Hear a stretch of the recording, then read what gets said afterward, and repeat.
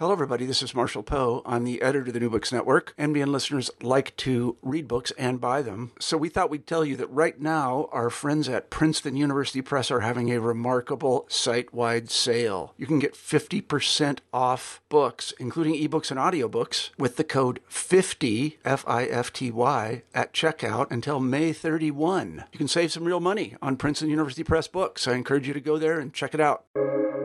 Welcome to the New Books Network. Welcome back to the New Books in Indian Religions podcast, a podcast channel here on New Books Network. I'm your host, Dr. Raj Balkaran. More importantly, I have the pleasure today of speaking with Professor Ruth Harris. She's Professor of Modern History at Oxford, also a Senior Research Fellow at All Souls College. We'll be speaking about a fascinating, substantive new contribution called Guru to the World, The Life and Legacy of Vivekananda. Welcome to the podcast. Thank you so much. It's lovely to be here. Now, first things first, how did you get interested in researching this figure, Vivekananda? It's a very good story and a good tale. I started off as a French historian, and there were two things that happened. I was working on Romain Rolland, who was a famous pacifist, and I saw that he had an extraordinary correspondence with Gandhi. And then I saw that he spent a decade before he became a fellow traveling communist working on Vivekananda and Ramakrishna. And that opened up this whole world to me, and I couldn't leave it. And I had already many, many older interests in the whole debate over science and religion in the 19th century. And I saw that the Indian contribution to the study of evolution, to the study of mind, to the study of consciousness that people talk about as a Western problems was enormous. And then I started meeting all these extraordinary Indians here at Oxford. We have a lot of them. It's a global university. And I was so struck by how they all knew Mill, Marx, Weber. And I had never even heard of Vivekananda. And I thought, oh my God. And they said, hey, Vivekananda's a household name in India. Everyone knows who Vivekananda is. And I suddenly realized that they were culturally ambidextrous and I was a provincial. And it was out of those concerns that I began to work on Vivekananda. And then it's hard when you start reading his letters not to be captivated. The man was very charming, very interesting, and very provocative. And I like working on provocative people. It's very important for historians to do so. They have to feel both engaged and discomfited. And Vivekananda supplied that for me. Without question, he was a dynamic and larger-than-life personality. As the records indicate by all accounts. So on the one hand, let's put it this way. So there have been a number of, there has been work on Vivekananda and quote unquote his life and legacy. What would you say is the substantive contribution of this work? This book has three major concerns. The first is to let people from our world in North America and in Europe learn about and discover somebody they really don't know, or maybe only heard when they did some yoga in a yoga class and people mentioned Vivekananda. And the second is to give Indians who've been really generous in their help a vision of Vivekananda's global mission and what he actually did when he came this way. And the third thing is to really think through our thoughts on missionizing. We think always of the West missionizing Asia, which, by the way, was a very hostile terrain to Christian missionizing. Asians didn't want to become Christians on the whole. And instead, what I wanted to show was the influence and impact in the other direction. I mean, I could go on and on with all the things I want to show about the importance of women in creating his version of Hindu universalism, which I think is key. the idea of why it is that we do yoga and assume it is part of our spiritual landscape, but don't really understand where it comes from or how extraordinary it was as an innovation. I also want to think about Vivekananda in terms of modern political thought in India. And finally, for Indians, I want to give a much broader perspective on Vivekananda because not only do they not know about the Western debates, but in recent years, he's been taken over very much by Hindu nationalists. And talking to older Hindu Indian colleagues, for many, he was an inspiration for their socialism and communism. And I want to restore the variety of his legacies so that Indians see his multifaceted nature and not just the virile man-making side that has now been spoken about in contemporary India. Could you tell us a bit about your process while writing this book? What were your sources? How did you go about collating them, etc.? Well, it's interesting. I really traveled to many, many places. I went to San Francisco. I went to Hollywood, to these Vedanta societies. I looked at all this correspondence, but I also went to Bangalore in India, where the math was created, the mission in math. I also went to Greenacre, where he initiated his first sannyasins in America. I went to Greenacre, where he first taught yoga under the Swami's pine. And everywhere I went, I tried to get records. But my main records were often memoirs and letters. And that was something very important to me because I was trying to understand not only Vivekananda in terms of empire or in terms of global history or in terms of gender, race, and religion, all these abstract terms, but in terms of the nature of a society which was based on very powerful human interactions. And so the book is really based and argued as a discussion of spiritual love stories. And that's a very, very important aspect of the work. It concentrates on the affective. It shows that connectivity in the global society of the late 19th century was often based on these forms of disciple-guru connections.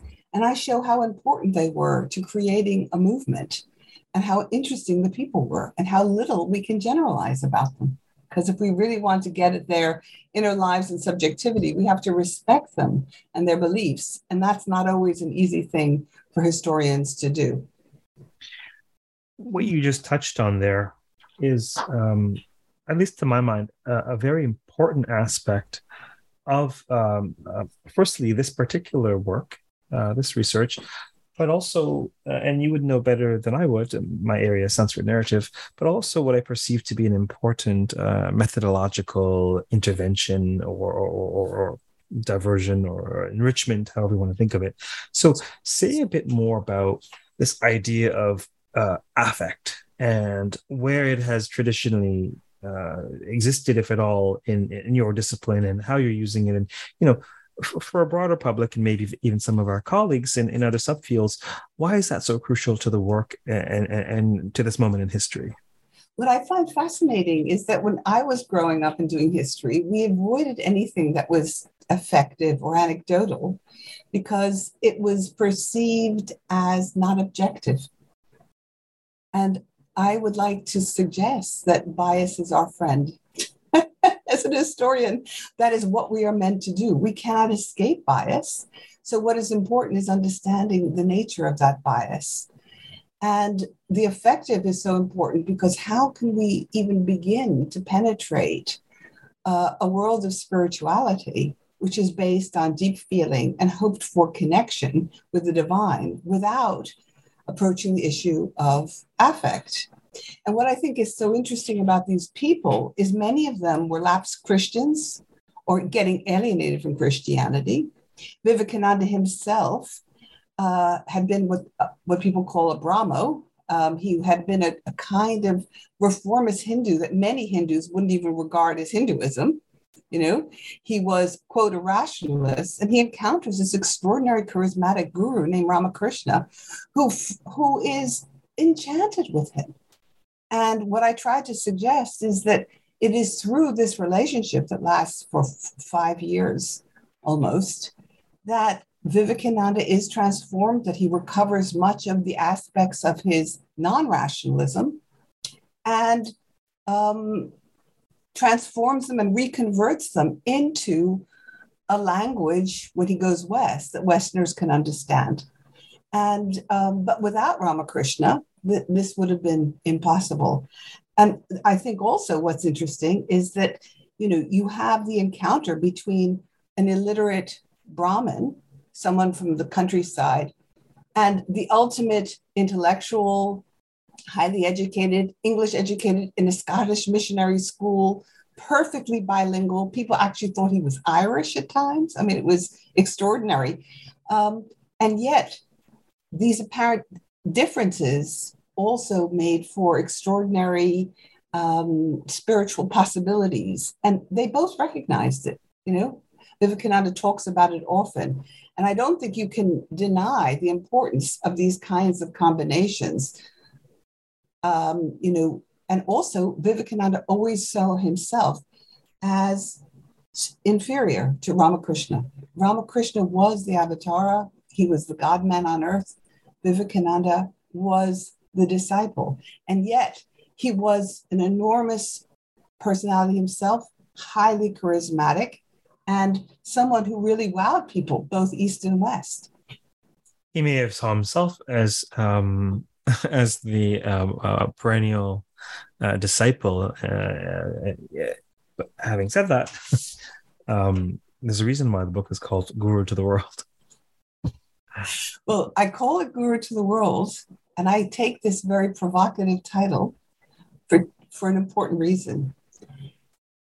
He is regarded as the Guru to the world, but India is also regarded as the Guru to the world. And what I try to talk about is the convergence between this vision of Eastern wisdom, that somehow the West is materialist and the East is spiritual.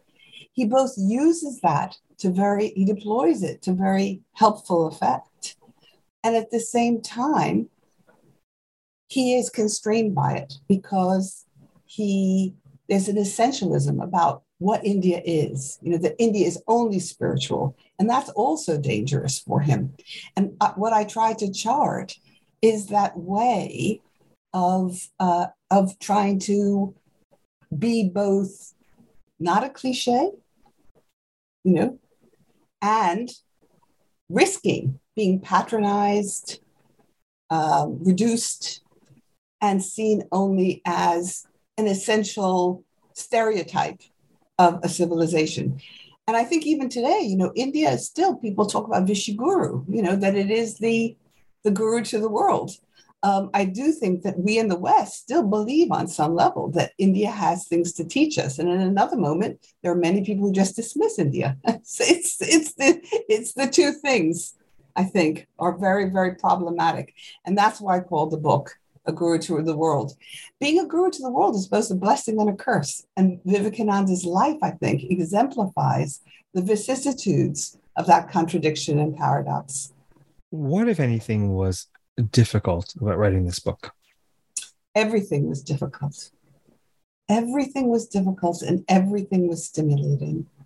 It was difficult because I'd written a book on the miracles and apparitions at Lourdes, and I'm of Jewish origin, and I spent years learning about Mariology to do this book. But I had no idea what it would mean to engage in Hinduism and its metaphysical heights. You know, the first time I perused the Gita, my heart was pounding. And I had to go constantly cap in hand to so many Indian friends and say, what does this mean? How can you explain it? So that was very difficult, as you can imagine. And then what was also difficult was realizing, without knowing it because of my naivety, that I walked into a minefield of different interpretations, different political positions, that Vivekananda is alive still for Indians in ways that Westerners can't understand. And part of a living heritage. And that was also both stimulating and very, very hard. And then it was hard to try to write about these spiritual love stories without it becoming, quote, touchy-feely. I wanted it to be analytical. I wanted it to be convincing. I wanted it to be important and not something that could be pushed aside. Do you see what I'm saying? Yeah. So those were the things that were the most difficult. There were many other things that were difficult, but that was the most difficult. But I loved writing it because all my preconceptions fell away. I mean, when I realized that cultural relativism was not what Vivekananda was preaching, but different forms of universalism, my eyes opened. And yet, seeing him and also, being both angered by some of the things he said about women, about Muslims, these things were also part of engaging with him in a deep and serious way. What are some of these spiritual love stories that you refer to? Well, I think the most, besides Ramakrishna and Vivekananda, is the one between Vivekananda and Margaret Noble. She, instead of ending the book with him and his death, I tried to eschew the idea that this was just another great man biography. And the story continues with this Scotch-Irish disciple who leaves everything. She's a progressive school teacher. She leaves everything in London and follows him to India. And what I show is that she is like his intellectual daughter and spiritual daughter, but it is extremely difficult for her to understand her role in this very foreign society and with a man who is a guru. I mean, Vivekananda was remarkable in trying to adapt the guru-disciple relationship to non-Hindu societies and people. It's an extremely difficult thing to understand if you're not a part of a certain culture. And I call their relationship the clinch. I mean, she was forever devoted to him, and yet she goes away, she comes back. And this constant balancing act of love and disagreement, I think, was very important to her intellectual creativity and to the way Vedanta in the West was attached to many avant-garde things, be it sociology, planning, education, all these things that biology, all these things that I discuss in the book. So that's another one of these really important relationships. I mean, she becomes a famous Indian revolutionary figure. And what's amazing is she's better known in India, even though she was Scotch-Irish, than she is in the West. Nobody's even heard of her, which just goes to show the remarkable configurations and possibilities of this global network. We tend to tell the stories of that which perpetuates our culture, civilization, situation. So perhaps it's unsurprising. It is, but it's hard. But I was trying to be a little bit counterintuitive. Do you see what I mean? And absolutely. And that's the whole thing. To have you have to have a kind of historical imagination to think what might happen. And what I think is really interesting is that instead of going to India and thinking, oh, there's plague, and in her neighborhood there's plague, and thinking, oh, these Indians are degenerate. On the contrary, she thinks that the British, that's it. She loses her loyalty to Britain. She thinks, how could they have permitted this kind of horror? And it's from there that she starts to feel that she's becoming an Indian, which is a remarkable thing, given that this is a very, very, very British school teacher, So there's a kind of personal transformation that is essential to understanding what happens to her and to the movement. I typically ask this question a little later in the interview, but I feel that based on what you just said, this might be a good spot for it. who might most resonate with this book, benefit from this book, be interested in this book? Who's this book for in that sense? Well, I've written it, I hope, for a lay intelligent public, but it has a lot of new scholarship in it too. I mean, one of the things that some of the work that I've done on William James and Vivekananda is very important to historians, intellectual historians in America. It's very important. We're going to go through the specialists. It's extremely important, in my view, for feminist historians and women's historians, because the middle chapters are to do mostly with women. And I have a central chapter on women East and West. And I talk about the kinds of strange alliances that occur between a woman like Sharada Devi, who's Ramakrishna's consort, and who is still considered a goddess in India and is venerated profoundly, and these often strange New England, aficionados who come and see her as the new Virgin Mary and believe that Hindu universalism is the new creed for the world peace and for tolerance and remarkably anti-colonialism. I mean, when you first meet them, you think, oh, these women should have all been missionaries in Christian churches. And then you see that they flip. And a lot of that has to do with Vivekananda's presence. So there's women's historians. I also think it's really important for Indianists, South Asianists, British historians of empire, because it tells a different story from the usual and tries to really distinguish between the British story and the American story.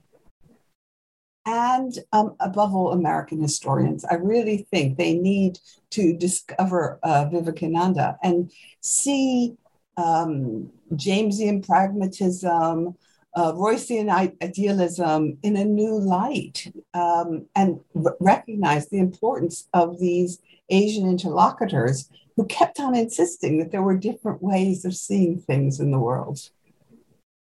So that's what I hope. I mean, I also hope that everybody who's interested in yoga will read it.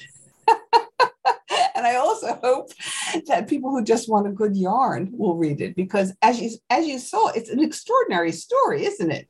I mean, he arrives in Chicago, he doesn't know where he's staying, and he ends up, sleeping in the street until some Chicago lady picks him up and takes him to the World Parliament. It's these, he meets extraordinary people, and he has a personal flair that is, undeniably important in making him this star. And yet at the same time, he's totally unavailable to them because he's a sannyasin. I mean, there are many women who fall for him, they're attracted to him, and yet he has to, as he explains, withdraw. And, he's prone to attachment. He says so. And yet he has to explain that he must remain detached, at the same time not making fun of people's love for him. Fascinating, a fascinating and extraordinary figure without question. Could you say a bit more about how the American historical story differs from the British historical story? What I find fascinating is that he doesn't want to go to Britain because he assumes that they're all going to be, like the British he knows in India, which he perceives as sneering, patronizing, and even a bit vicious, I think, at times. And yet when he comes to England, he's amazed, in comparison to America, how many people know something about India. And he's right. There are Indian servants, Indian nannies, Indian men who've come back from India. He's particularly interested in military men who've come back from India, people who work on Sanskrit. Whereas in America, Sanskrit is emerging as a discipline, and a very important discipline, especially in places like the University of Chicago. But until they see Vivekananda, they've never met an Indian. I mean, the Indians only start to arrive in California in the 1890s. So he is one of the first. And they're blown away because they cannot, literally by his physical appearance, they can't make a distinction between Aryan features and African Americans. So, And also, that's very hard for them because he's not allowed in many hotels in the South. And yet they all think he's terribly beautiful. And they go on and on and on about his beauty and his education. So he's a package like no one else. Do you see what I mean? And of course, he's Bengali. So like they have no idea that, Calcutta is founded before their New England towns. Do you see what I mean? They don't get it, that it's a cosmopolitan hub. It's the center of the Raj in Calcutta. And that he comes to New England and he thinks, my God, this is so provincial compared to Calcutta, where he has people who are Armenians, Jews, Muslims, Sikhs. He has everybody. So he tries not to show them at times that they are from a small world. But what I find interesting is that he actually is very patient. He grows to love them and he listens and he tries to understand. In the end, the people who are most helpful to him are not, the Americans give money and are very loyal, but it's the British who come and help him. So it's people like Margaret Noble, who gives up her life to come to India. And they start another ashram basically up in Mayavati in the Himalayas, the foothills in the Himalayas. And this is a British couple. Very few Americans actually make the journey to live in India, but the British are not as afraid of doing that. So it's a very mixed bag. The British also, at one moment, seem to understand him, but at another moment, treat him like a colonial underling. And when they do that, he gets furious and he rejects it. He also doesn't like it when the British tell him that a true holy man doesn't do this and doesn't do that. He says, I have the right to tell you what an Indian holy man should do. Westerners don't have the right. And it's this rejection of their insistence that they know better than him that makes him very unusual amongst his fellow Indians at this juncture. So many parallels in scholarship. We'll leave it at that. You mean in today's world? Well, overcoming this internalized impulse among the best intentioned of us, absolutely, to hear and honor Indigenous voices and representations. That doesn't mean that they need to constitute one's analysis of the data, but you'll only be a better scholar if you can more clearly see and hear the data, especially when they're living, breathing human beings. That's right. And how do you do it without causing friction and doing it with some sort of possibility? And that's why of connection. And that's why I find Vivekananda extraordinary, because he could have he was angry at times, but mostly he tried to understand them. And he was often extremely hurt when they went after him. He really didn't like it. He found it very painful, but he was also determined to remain detached. On the one hand, who doesn't value their own sovereignty? Who wants to be treated as a subject, particularly an independent, intelligent force in their own right? And one can imagine that would be that would just ruffle one's feathers to be treated as a subject by virtue of nationality or ethnicity or what have you. On the other hand, is that not the mark of somebody pursuing spiritual evolution, this persistent penchant towards detachment from ruffled feathers? Right? Absolutely. And I think what you say is true. But I also think he's interesting because he's trying to do all this simultaneously. But I also think that, and I try to talk about this a lot in the book, is that it makes him ill. The fact is the desire the anger that comes with not being listened to, as well as the difficulty and constant attempt to follow Ramakrishna, who always said, you must speak to people in their own language. That was the universalism for Ramakrishna. To find a way of communicating meant that he was always striving to find a way. Reach people where they are. Exactly. And that's, as we all know from constant interaction, it's deeply exhausting. And he talks about, he's insomniac. He becomes highly diabetic. He, at one point, he goes blind because back in India, because he can't, it's a diabetic symptom. He is constantly fighting his weight. And he's nervous. He talks about being very nervous. And it is very difficult because, the business of straining constantly to be good and to reach people, and at the same time to maintain a sense of sovereignty. It was exactly, that is a perfect word. And I think that that's another thing that really concerned him. I mean, because he was interested in India's sovereignty and how India and Indians could gain sovereignty, but not necessarily through political parties, but through a spiritual and activist, engaged love of one's fellow man, the divine in the other. And I think that was very, very important to him. Perhaps unsurprising then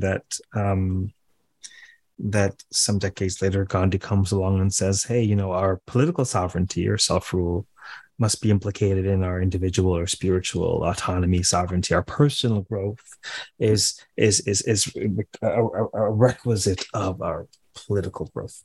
But let me just add there, because I think it's fascinating what you just said, is that they're contemporaries, and we forget they're very close, because poor Vivekananda dies in 1902, and Gandhi dies in 1948 from an assassin's bullet.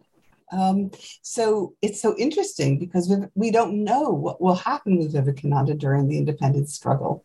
We have sort of hints, but we don't know the full course, the trajectory. He's very young when he dies. Yeah, the sort of life that he lives strikes me as not dissimilar for someone like Mozart, who lives probably about the same number of years, but is so impactful and so prolific. It's sort of like he signed a contract on the way in. Do you want to be a moderately influential over 80 years or twice as influential over 40? Yeah. I think you said something quite insightful because insightful in that it understands perhaps the connection between physical malaise and emotional malaise. But say more about it. What do you feel made him sick? Well, I don't know. I mean, of course, I don't want. No, it's conjecture, of course. Yeah, I don't want to reduce him or diagnose him or anything. But I do think he says constantly in his letters, "I'm sick. I can't sleep, and I can't sleep. The food is bothering me." When he's young, he is a sannyasin and he travels, and it's very difficult to do the traveling. And, he has terrible fevers. And it's not clear if he ever recovers fully from any of these pressures. But I do think that there is one famous letter where he has an acolyte who's driving him crazy, a man named Leon Landsberg, and he leaves. He's living with Leon Landsberg, and he goes to stay with the doctor. And Leon Landsberg comes into the room, and Dharmapal's pulse starts to go much harder. And the doctor says, "Wow." Because one of the things about Landsberg is he doesn't want to shout at Landsberg because he's an acolyte and he's doing his best. But he is exhausted and it's hard. He doesn't return to England in time for another acolyte because he says, "My health just won't permit me." And, he comes back the third time and he spends a lot of the time under magnetic treatment and just eating good food and walking in California. And so there's a limit to what he can do. And yet everyone who knows him, he doesn't complain. He admits to his nearest and dearest, some of these women, that he is actually, unwell. And by the end, he just says, I'm failing. He tells a famous patron in India, my mother, will you help her with something, because I'm afraid I may die, and I think that we don't understand yet the nature between this kind of strain and physical malaise. But it certainly was something that he was deeply aware of. And that's why he was not in favor of Hatha yoga. He thought it was too concerned with athleticism and not enough with spirituality, which I think is fascinating. Fascinating indeed. A testament, I feel it's a testament to either his force of personality or spiritual prowess that he can be so sick but persist and exude such magnetism and wellness and contagious vitality. Yeah. There's so much vitality in his field. What is the legacy of Vivekananda, would you say, to this day?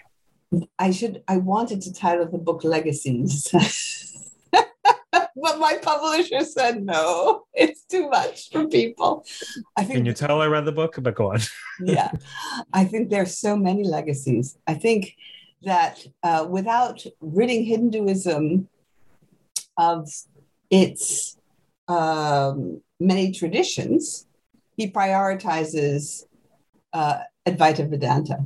And so this vision of formlessness is very important for him in his universalist project, because if you have too many symbols and too many objects, then you can't get together, because people will fight about the symbolic when they should be concentrating on the divine. But at the same time, he doesn't sneer at others who need idols, what he calls idols. He uses the term, not me, images. And he comes back and he says, look at you Christians, you have Christ in your churches on the cross. You need visual representations too. Even Protestants, when they pray, envisage the cross. He insists that it is not that Indians are, heathen and idolaters. So that's one thing. He changes that. He also endorses practical Vedanta, this idea that it is not just the transcendental search that's important, but the daily engagement with loving God through loving your fellow persons. And I think this is extremely important for changing the direction of, quote, Hindu modernism, whatever. I don't use the term Neo-Vedanta because it insults some people. So that's important. And I also think he's important because this notion of detachment is also based on a vision of activism, which means that people can suffer and sacrifice for a greater cause. And that's very important to him as well.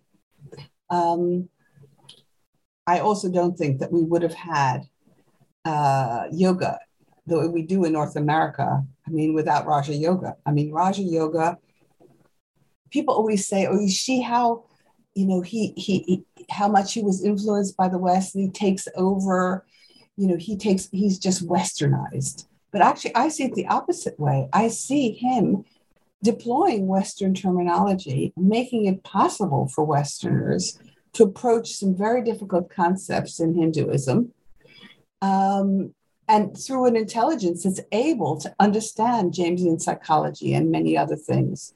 So I see it very differently. In fact, I don't like that. I also think we have to understand that he's creating a global amalgam. He's on the one hand creating a global amalgam, and on another level, he's trying to find a way of situating Vedanta in individual contexts.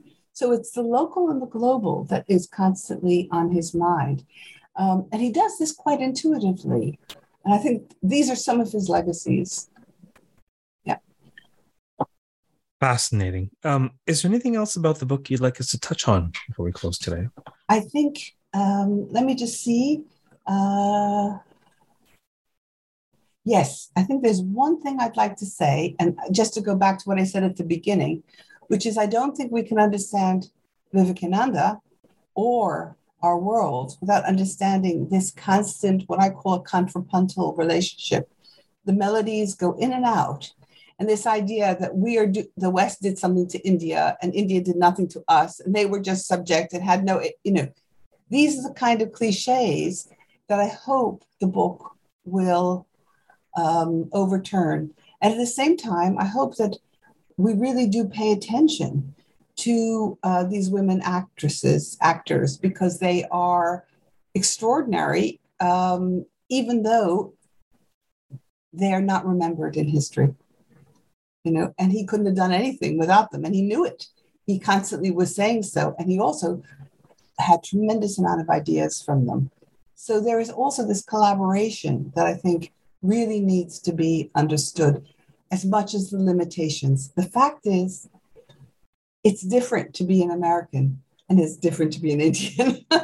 And they recognize, and I think that, you can say, oh, this was all just wonderful and everybody loved one another, but there was also a tremendous amount of tension and difficulty. What's interesting is they kept on trying to communicate. What a lovely set of ideas to end upon. Perhaps one of the most resonant internalized ideas is that whether persons or nations, encounters can't exist without both parties being impacted. It's a two-way street. Thank you very much for appearing on the podcast today. Thank you. It was wonderful. Thank you. For those listening, of course, we've been speaking with Professor Ruth Harris on her brand new 2022 Harvard University Press publication called Guru to the World, The Life and Legacy of Vivekananda. Until next time, keep well, keep listening, keep reading, and keep contemplating the legacy of this profound figure. Take care.